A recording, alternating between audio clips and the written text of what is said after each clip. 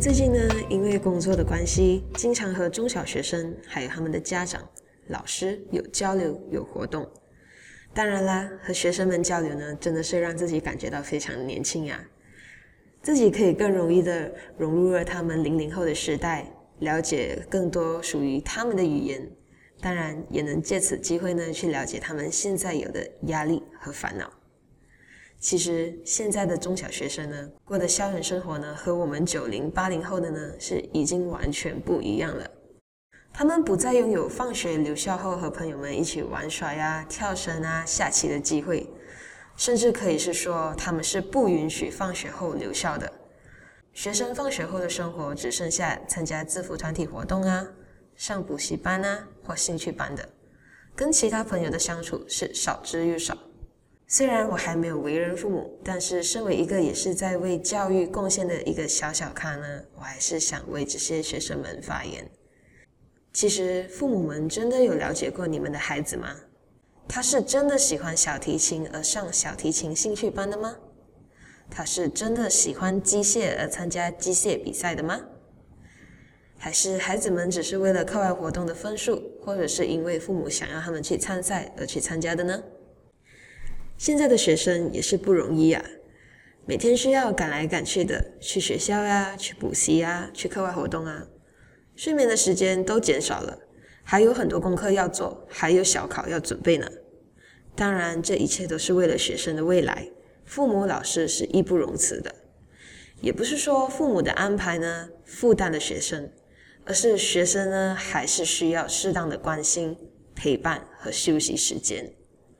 试问一下现在的父母，你们有多久没有好好的陪伴孩子了呢？带孩子们去海边玩呀，去参观科技馆呀，去动物园呀，一起度过美好的亲子时光。父母真的有好好的去了解自己的孩子喜欢什么，对什么有兴趣吗？如果只是为了学分而去参加活动、参加比赛，孩子们是真的有学到东西吗？他们是真的心甘情愿的吗？所以说呢，在育儿的路上，父母和孩子之间的沟通是很重要的，其中最重要的是聆听孩子们的想法。与孩子沟通时，如果发现了有什么不对的、不正确的，别急着去给批评或指责，父母应该先细心聆听后再给意见。而且呢，这意见呢是必须要好好的去说，心平气和的去说。耐心的沟通呢，是可以引导孩子们走正确的路，朝着健康完整的方向去发展。如果孩子们有兴趣去参加某某艺术比赛的话，父母可以给予鼓励和支持，但不可以过多干涉。要记住，是孩子去比赛，而不是父母去比赛。父母的参与呢，可以为比赛增添色彩，但不是限制了孩子们的发挥空间。当然啦，孩子们也要好好的跟父母沟通。如果觉得被安排的行程有点喘不过气了，就告诉父母，或者遇到什么不高兴的呀、不如意的事情，也可以试着和父母说。不然每次如果有闹得不愉快的时候，孩子们只会说，你什么都不知道啊，你都不了解。但是孩子，你可曾想过是因为你没说出来，父母家人又怎么懂呢？爱要及时说出来，当然有苦也是要及时说的。我说的这些呢，不只是用在小朋友、中小学生的身上，我们大人也是一样适用的。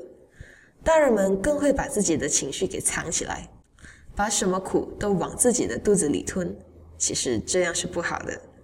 适当的与家人沟通，有时候真的能帮我们减少了一些烦恼，或者让我们的心里更好受一点。好的，今天就分享到这里了。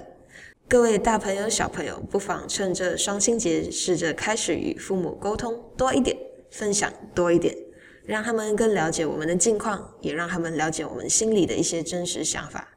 如此一来，我们与父母的距离就可以再更进一步，更容易的去表达我们对父母的爱与关心。